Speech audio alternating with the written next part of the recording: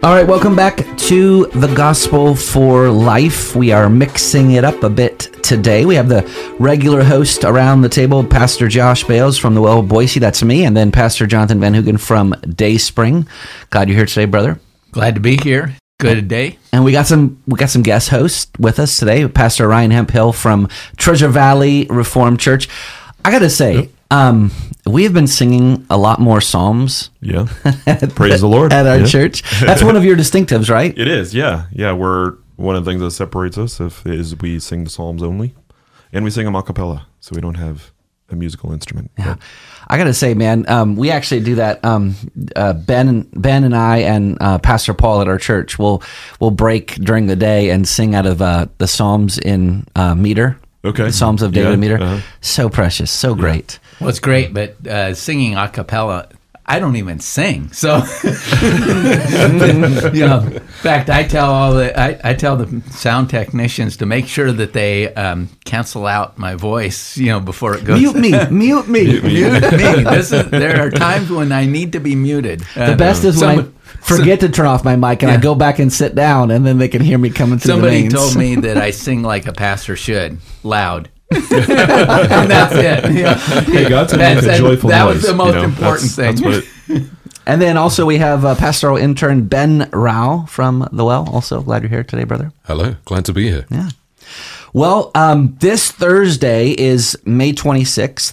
It's Ascension Day, and I think that a lot of us have Easter so far back in our rearview mirror that we forget that there are events that happened after the resurrection that are so vital. And it's Ascension Day. It's the day that we commemorate that Jesus ascended into heaven 40 days after the resurrection. Yeah, 40 days after the resurrection, there were appearances by Christ. That wasn't just an empty period of time, but, he appeared to a number of people, 500 at one time, to the apostles. We have records of that in Scripture, and so all that was preparation for the fact that he was going to depart. Yep. Yeah. And I think that's an important thing to remember. He's because sometimes we tend to kind of think like, okay, he died, he resurrected, and then boom, he's up in glory. But no, he was walking around ministering on earth for 40 days after. Yeah. Yeah, and Acts chapter 1 says that he gave many infallible proofs. I think the King James says it. Well, so this is such an important event that the Apostles' Creed actually lists it in the essentials of the Christian faith. So I believe in God the Father Almighty, maker of heaven and earth, and in Jesus Christ, his only Son, our Lord, who was conceived by the Holy Spirit, born of the Virgin Mary, suffered under Pontius Pilate, was crucified, dead, and buried. He descended into hell. The third day he rose again from the dead. He ascended into heaven and sits at the right hand of God the Father Almighty. Now, the Apostles' Creed only... is it fair to say that the Apostles' Creed only included the most important things? Well, the Apostles' Creed is Trinitarian, and a creedal statement. First of all, we have to recognize that creedal statements are used in Scripture too. This isn't just some new form of something. Deuteronomy 6:4, "Hear, O Israel, the Lord our God, the Lord is one," is a creedal statement, as well as you might even say what Peter said when he confessed Christ: "You are the Christ, the Son of the living God." That's a creedal statement. So creedal statements are endemic to Christianity. We say propositional truth, and with the Apostles' Creed, we're not. It wasn't. We have to recognize it wasn't that the apostles wrote this, but this was a summary of the things that the apostles taught. Yeah, we're not talking about the band Creed. Yeah. That's a cool band, though. Yeah, not to be confused. That's an important part that we recognize. So they're recognizing an indispensable link in the chain of expressing of Christ's birth and his death and his suffering, his resurrection, and then the ascension into heaven is an important part of the things that we believe. That's right. So in Acts chapter 1, we do read that event where it says, after Jesus said these things, and as they were looking on, he was lifted up, and a cloud took him out of their sight. So that's the ascension. So question, what happened when Jesus ascended in heaven? Well, I mean, one prophecy is, there's actually a couple in the Old Testament that gives us a picture. Daniel 7, chapter 13 and 14 is one of those where one like the son of... Verse 13, 14? 13, sorry. Yes, chapter 7, verses 13 and 14. Yeah, Daniel says, I saw in a night vision, and behold, with the clouds of heaven there came one like the Son of Man, and he came to the Ancient of Days, which would be God the Father, and was presented before him. And to him was given dominion and glory and a kingdom, that all people, nations, and languages should serve him. His dominion is an everlasting dominion which shall not pass away, and his kingdom one that shall not be destroyed. Mm-hmm. So can we hover there just for a second? Because didn't Jesus already have all authority? I mean, being the Son of God, he's the second person of the Trinity. We're not Arians. We didn't say that Jesus was a created being. We believe that he is equal in power to glory as to God the Father. So how can Daniel here say that at his ascension, he was given, so verse 14, he was given dominion. It was something, in other words, that he didn't have before. How do we parse that out? Well, considering his human nature, I mean, Jesus is 100% God, 100% man. The man, Jesus of Nazareth, was born. He was conceived by the Holy Ghost in the womb of the Virgin Mary. And he lived the perfect life of righteousness, fulfilled all of his own requirements that we couldn't keep. And then he suffered and died as one who broke.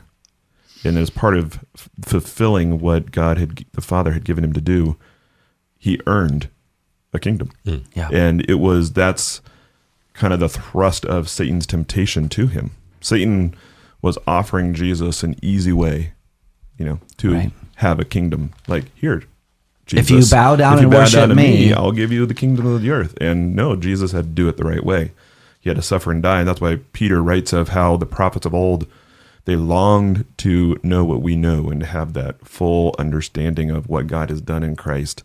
And they diligently searched the Spirit of Christ, who was telling them about the sufferings that Christ would endure and the subsequent glories.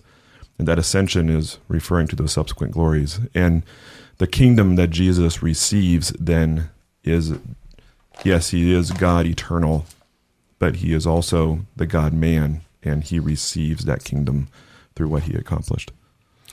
Theologians will often make distinctions between like three different kingdoms, like as the second person of the Trinity, as the Son of God, his kingdom is an everlasting kingdom, as Psalm 103 or Daniel chapter 4 would say. But as the God-man, as you were just pointing out, he has a messianic kingdom. Mm-hmm. So maybe this is one distinction that we have with our dispensational brothers, is that they don't believe that Jesus will be crowned as the messianic king, as the Davidic king that was promised in 2 Samuel until the second coming. Mm-hmm. So we actually believe that when Jesus ascended in heaven, that he was given all authority, all dominion. So when Adam lost, when Adam fell into a sin, that dominion, he lost dominion. He lost that cultural mandate that God had given him, and Satan essentially took the reins of this world, so to speak. Jesus, when he ascended in heaven, after you said that he earned all righteousness, he performed all perfect obedience, God gave the kingdoms of the world into his hand.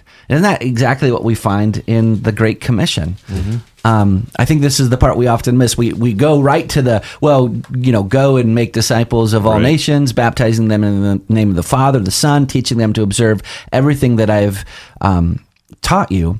But it was the first part. Right. That was the important part. All authority. All that's based on that first. I mean, the reason why we can go and make disciples is because the King has told us to do it. That's right. Mm-hmm.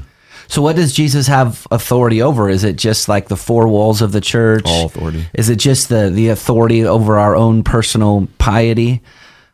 Or what is he in control of? Heaven and earth. Heaven and earth, everything. All things. Yeah. So let's draw that out a little bit. Like, does that mean that he has a way that husbands and wives should live together? Yep.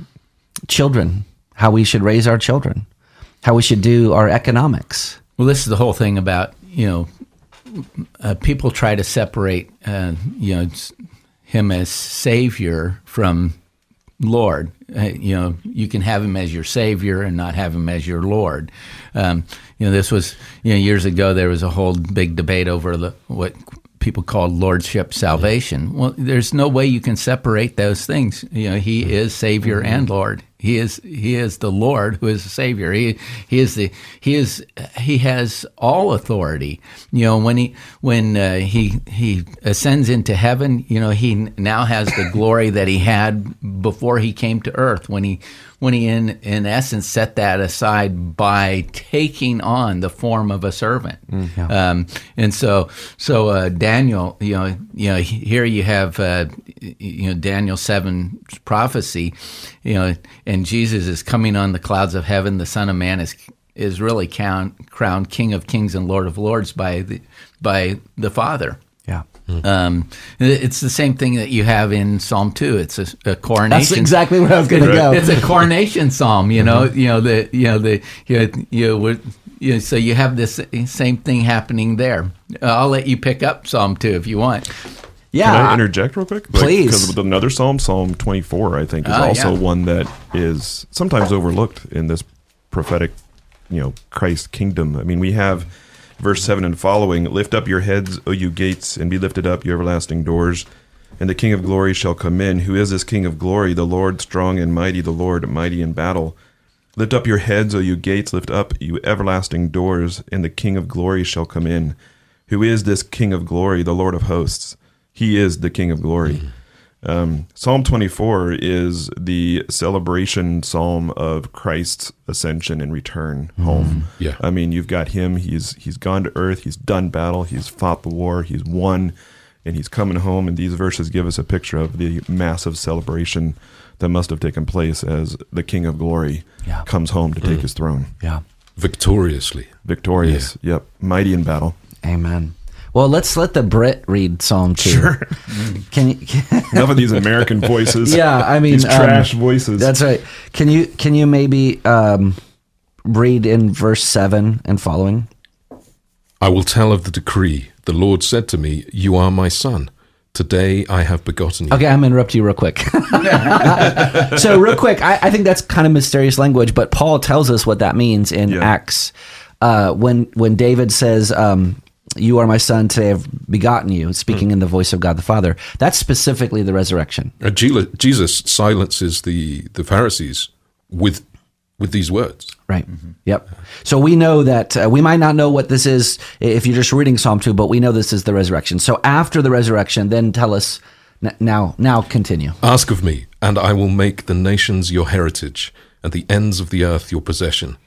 You shall break them with a rod of iron and dash them in pieces like a potter's vessel. Now, therefore, O kings, be wise, be warned. O rulers of the earth, serve the Lord with fear and rejoice with trembling. Kiss the Son, lest he be angry and you perish in the way, for his wrath is quickly kindled. Blessed are all who take refuge in him. Okay, so perfect. We see two things. Could he just read some more? I mean, I know. I know. So great. Two things here, though.